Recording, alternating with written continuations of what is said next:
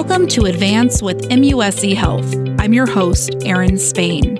This show's mission is to help you find ways to preserve and optimize your health and get the care you need to live well. Your nose, tongue, face, and throat. You may not think of cancer lurking in these places, yet many head and neck cancers originate here, and there are signs and symptoms related to the disease that you can look for. Today's guest is here to talk about the warning signs of head and neck cancer and the latest treatments offered to patients at MUSC Health. Dr. Jason Newman is a head and neck surgeon and director of the Division of Head and Neck Oncology in the Department of Otolaryngology at MUSC Health. Welcome. Thanks for having me. So you are a surgeon, and surgery is a common and effective treatment for head and neck cancer. But tell me about the path that patients take before they meet you. These patients are often showing up at their primary care doctor with a simple complaint. I have a lump in my throat, I have a lump in my neck, and usually that's the starting point for these patients. Oftentimes, after potentially other roads of investigation, these lumps aren't going away and they're sent to an ENT doctor or an otolaryngologist. And it's often in the hands of that doctor that a suspicion for cancer or a diagnosis is made. And at that point, we get the phone call to help take care of these patients. Is there sometimes a route where people are seen by a dentist and one of these cancers are detected? Absolutely. I would say that between the dental world and the primary care world, those are probably where most of these patients are starting. We try as much as possible to train the community of dentists around us that non-healing ulcers or lesions in the mouth are a major reason for those patients to be investigated and sent to us when appropriate. So let's talk about head and neck cancers. What are they? What aren't they? Where do they occur? Head and neck cancer is one of the more common cancers that is out there, actually the sixth most common in this country. They are largely in a category that are classified as squamous cell cancers, and squamous cells are the cells that line the inside of our mouth, the outside of our skin. The most common cancer in the head and neck is squamous cell carcinoma or squamous cell cancer. That cancer and some of the other ones we see involve almost all of the different parts of the head and neck area. So throat, voice box, sinuses, tongue. And then we see a lot of other cancers that are similar, but not quite the same, like thyroid cancer, skin cancer, cancer of the salivary gland. So it's a pretty wide range of different types of things that we see. And we're talking about people's faces, people's necks, people's throats. There's an emotional component that comes when being diagnosed and having to have surgery on this part of your body. Can you just speak to that a little bit? I talk about that a lot because every cancer is devastating, undoubtedly. But if you can imagine having a cancer that affects some of what I think makes us the people that we are, that's probably one of the most devastating types of cancers. Your ability to speak, your ability to swallow, to socialize, to even have your face seen, especially during the virtual era where most people are looking at each other on screens. These are the body parts that are affected by head and neck cancer. So I think we are very sensitive to the needs for patients, not just to be cancer-free, but also get them back to as much of their lives as we can. Talk about some of these symptoms, the common symptoms that people really should not ignore. If we're talking about something like the throat, I would say a sore throat that doesn't resolve itself within 4 to 6 weeks. It certainly doesn't mean that that is cancer, but an unresolved sore throat needs to be investigated. Same thing with an unresolved ulcer or lesion, meaning a thing that you see either in your mouth or you feel in your throat that doesn't go away in 4 to 6 weeks really warrants investigation. What puts someone at risk for developing these cancers? So there's a few very common risk factors for these cancer, and probably number one on the list is still smoking. We see a large portion of patients who are smokers, and being a smoker puts you at high risk for head and neck cancers. The other things that are in that category, some of which are related, like alcohol. So when we think about the combination of smoking and alcohol, that combination multiplies your risk for head and neck cancer. A few other less common ones are things like sun exposure, because we're looking at a part of the body that often is in the sun. So skin cancers in the head and neck are often caused by excessive sun exposure. And then one of the newer types of exposures that we see are viral exposures. HPV, or the human papillomavirus, and EBV, Epstein-Barr virus, are starting to become significant factors for head and neck cancers. Tell me a little more about that. HPV really has become a serious consideration when it comes to head and neck cancer. If I looked 15 years ago, I never would have thought of HPV as a cause of head and neck cancer, but currently It is one of the most important causes of head and neck cancer. And in fact, head and neck cancer is the number one cancer caused by this virus. It used to be cervical cancer in this country, but now head and neck cancer, unfortunately, has overtaken cervical cancer as the number one cancer caused by this virus. And explain HPV for folks who are listening. HPV is a sexually transmitted infection, and it is very common. And in the pre-vaccination era, the statistics show that about 90% of Americans have probably had exposure to the virus. And now, of course, we have a vaccination for the virus. So for those who get vaccinated at the right time, they may never experience cancers related to that virus. Unfortunately, for many people, we probably have had exposure to that virus before the vaccine was introduced. So some people remain at risk despite knowing that this vaccine is still out there. And with the HPV virus, the folks that you are seeing with cancers related to it, how old are they? Who's the typical patient that you see coming in? Might surprise people. That's a really good question, because that wouldn't just surprise patients. That still surprises even a lot of healthcare providers. I mean, we are seeing young, healthy people, non-smokers, non-drinkers, who are often in their 40s and 50s and are showing up at their healthcare providers with a lump in their neck or with something in their throat. And based on the training that many of us received historically, we wouldn't have put them in the category of a high risk for head and neck cancer patient. But now, really, it's important to realize that those patients are definitely in the higher risk category. So our job is to educate the public, but also even providers of healthcare, to have them understand that those patients need to be looked at differently these days. And you mentioned the vaccine for HPV. Who can get the vaccine? Is it just for young people? The guidelines have moved around a little bit, but in general, they are now recommended for both boys and girls in their early teen or preteen years. But you are eligible to get the vaccine routinely up to 26, but now the FDA has actually approved it all the way up to 45 in certain patients. So I would say it's something to discuss with your healthcare provider, but I certainly recommend to every person who asks me to get this vaccine. It will prevent all of the cancers related to this virus. So we talked about surgery being a very common part of treatment. Explain the other parts that go into the treatment of this disease. So as we mentioned previously, this is a disease that affects patients in so many different ways. It's very important that when they touch ground at a place like MUSC, that we really think about all of the different options that are available for them. Because surgery is often a great choice, but we also want to make sure that it's the best choice for that patient. We have a lot of new and interesting things happening. Some of the more common things that we do are treating patients with a combination of either surgery or radiation or chemotherapy, or some variation of all of those.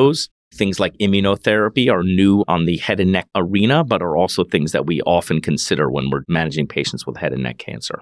MUSC Health Hollings Cancer Center is the only NCI-designated cancer center in the state of South Carolina. Tell me about that status and how it benefits patients. This is something I think is really important to consider. It is not just a stamp of approval. This is actually a comment from a national organization that we are meeting the highest standards of cancer care. And that is not just surgery, but it's really every detail, including pathology, radiology, the research component, our social workers, our nurse navigators. All of these parts really have to be in place for you to get this designation. So I think it's important to really think, what tools do I as a surgeon need to help me make the right decisions? And that includes all of those things that I mentioned. This is not a one-person show. So if you're part of an NCI-designated cancer center, you're really demonstrating that you are able to commit to a holistic approach to patient care.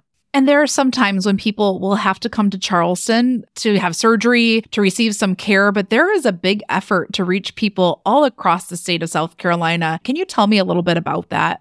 Absolutely. And I feel that that is actually a major initiative and really something exciting that MUSC is doing. South Carolina is a big state, and there's a lot of people who do not have great access to healthcare. So it's really important that we try to bring as much of this care as possible to the local community. So how do we do that? Well, there are certainly things that we can do to get parts of the patient's treatment done locally. Certainly, in some cases, doing chemotherapy and even radiation locally is possible. For now, the surgery, because of its complexity, is often still done in Charleston, but certainly we know we can provide a lot of the services closer to home, not just even the treatment ones, but also the post-treatment ones, the care that needs to be delivered, the speech and language pathology, the nutrition. So really, in growing cancer programs across the state that help support MUSC's mission, we're really able to give that to patients in a way that feels very much similar to the quality and level that we are doing downtown.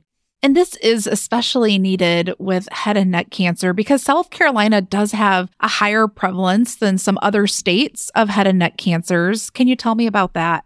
Within the state of South Carolina, unfortunately, we have a higher incidence of things like smoking and drinking, and also a lower rate of vaccination for things like HPV. And then, of course, we're also in the southern part of this country, so we have a lot of sun exposure and people who work on farms. And you take that and combine it with a slightly lower rate of access to healthcare, and not only do we see more patients who have these cancers, but we're seeing that they often present at more advanced stages because it might take a little longer for a patient to see a doctor and for that doctor to get the patient into the system. So it really is on our shoulders to try to help get the education both to patients and providers, and then to be able to actually take care of them in a way that allows them to be treated sooner and to hopefully even reduce the rate of these cancers. Tell me about some of the things that are happening right now at MUSC Health that can really benefit your patients.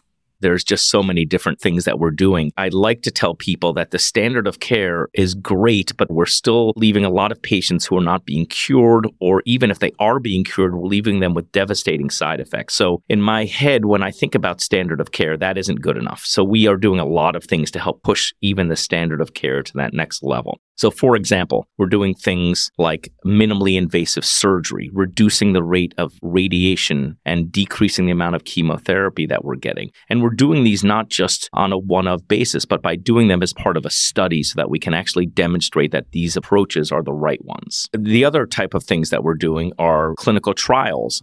And I would say clinical trials aren't just experiments, but they are ways to help demonstrate that we can make small or sometimes big changes to the way that we deliver cancer care. We are doing something called liquid biopsies. Liquid biopsies are a new approach to attempting to evaluate and detect cancer in the blood instead of by doing a physical biopsy or instead of by scanning a patient. So we're using the DNA that is made by the cancer and finding it in the bloodstream and attempting to use that as a marker for either a response to therapy or to help identify if a patient has recurrence. Some of our early studies have demonstrated that we are better able to predict a recurrence of cancer by this simple blood test than by all of the very expensive and complicated scans and other evaluations that we do for people. So that's really helping change the way that we identify these cancers as well as the way that we follow patients who have had these cancers. The care of these patients doesn't end after treatment. Your group also helps with survivorship, and you recently established a support group. Tell me about that and some of the care that it's provided after the surgeries and treatments are done. A lot of patients that we treat have, understandably, a very difficult time reintegrating into their normal society when they have undergone all of these treatments. I routinely have patients tell me that, if they go out to dinner with their friends, they feel that it's difficult for them even to get through an entire meal because they eat much more slowly now. They might have to concentrate a little bit more. So it really can get in the way of the good parts of our life. So I think it's helpful for patients to connect with other patients and really get an understanding of how they've overcome these obstacles. There are sometimes ways that people can get through this, and also just to know that other patients are going through the same thing, I think is very helpful. But we've also more formally investigated and are starting to investigate with some clinical trials that are ongoing and hopefully very exciting. How do we do a better job at helping these patients reintegrate into society? What specific tools do we need to have and do we need to provide to them so that they can feel like they're back to the person that they were before all of this? So that involves a lot of psychological investigation, a lot of body image concepts, and we're really exploring this because we know that this is important. Curing the cancer is important, obviously, but it's only step one in how we take care of these patients. The rest of it is how do we let them land safely back into their lives and have us feel like we've done the whole part of our jobs and not just part of it. Another one of the really exciting things that we're doing is something called fluorescent guided surgery. And really, if you think about surgery, one of our main goals is to achieve what we call negative margins, meaning we want to get around these tumors. But if you think the head and neck is an area of the body that has such dense anatomy and so many critical structures, we have to thread that needle between taking very wide margins, which of course in some cases sounds like a great idea because that increases the chance that you'll get around a tumor. But of course that also means means potentially damaging a lot of the surrounding structures. But if you take margins that are too narrow, you have a risk that you will leave cancer behind. So one of the technologies that we have started to investigate is this fluorescent molecule concept. That adds another layer of data to the decision making that we're doing in the operating room. We normally use just regular white light to decide how are we going to make the decision between where we make the margin of our cuts. And now we have a layer to add on top of that. So really, this is cutting edge technology that allows us to really try to be better at getting a higher rate of achieving negative margins. We're always asking, can we do better? MUSC Health is also training the next generation of surgeons like yourself. And this is sort of creating a pipeline of more and more people who can do this very intricate surgery that you're talking about and use the latest cutting edge tools. So tell me, who might a patient encounter as far as a fellow or a medical student when they come to see you? I'm committed to the importance of educating the next generation of people who do this surgery. I joke sometimes it's so that they can take care of me if I ever get this. But I do believe that that's one of our roles at MUSC, and I've always been committed to it. And I make sure that patients understand that this is not something that I feel apologetic about. Training that next generation of surgeons actually allows us to take care of even today's patients better. It keeps us all on the top of our game. It makes us feel like we have to do the best job because this is us teaching the next generation of people to do this. So our patients are going to run into everything from nursing students to medical students to residents to fellows. And we really believe that that's part of what we can do to help better serve the patients. You were actually brought into MUSC Health about 1 year ago to help expand the head and neck cancer program. What can we expect in the future? Well, I would tell you that the expansion so far has gone wonderfully. As much as it is sad for me to see how many patients need our help, I think it's also important for us to realize that that's what we're here for. We are just expanding our physical space to include a much larger area for us to see patients, which will allow us really not just to see more patients, but to do it in a way that allows all of the subspecialties to be together. So not just the surgeons, but also the radiation oncologists, the medical oncologists, the speech and language pathologists, nutritionists, palliative care, physical therapy, everyone. So this is really an opportunity for us to really help patients from day one and have them feel like their care is being delivered by a team that works and exists together on a pretty regular basis. If you could share some parting words of wisdom to listeners when it comes to head and neck cancer and things that they can do or look out for, what would you say to them? When I think about head and neck cancer, I think about a few different parts of it. One is prevention, and I would say that if you are a smoker, I would encourage you to consider quitting. For those who are in the age-eligible category for HPV vaccination, I would say absolutely get vaccinated. In the category of people who are worried that they have cancer, I would say seek out care. Look for your primary care doctor, look to your dentist, an oral surgeon, an ENT. Those people can help you detect these cancers quickly. There is a big difference between outcomes when these cancers are caught quickly and when they're caught late. It is not equivalent. So the sooner you identify that you have these, the better. And then, unfortunately, if you're someone who's already had these cancer, it's really important to just continue to follow up. We know that these cancers can come back. We hope they don't, but we also want to be realistic about making sure that if they do, we catch them really quickly so we can treat you as fast as possible. What do you do to optimize your health and live well? I try to separate to some degree what I do every day from the time that I spend outside of work. I like to exercise. I love to go on walks with my family and with my dog. I believe that doing some kind of meditation or yoga is really important. I think eating healthily and being mindful about your own health are important. So paying attention to any medical issues that you have, not putting them under the rug like we tend to, and just making sure you take good care of yourself and enjoy your time away from the difficult days when you're working. Thank you so much, Dr. Jason Newman, for all the information today. Thanks for having me, Erin. Really much appreciated. For more information on this podcast, check out advance.muschealth.org.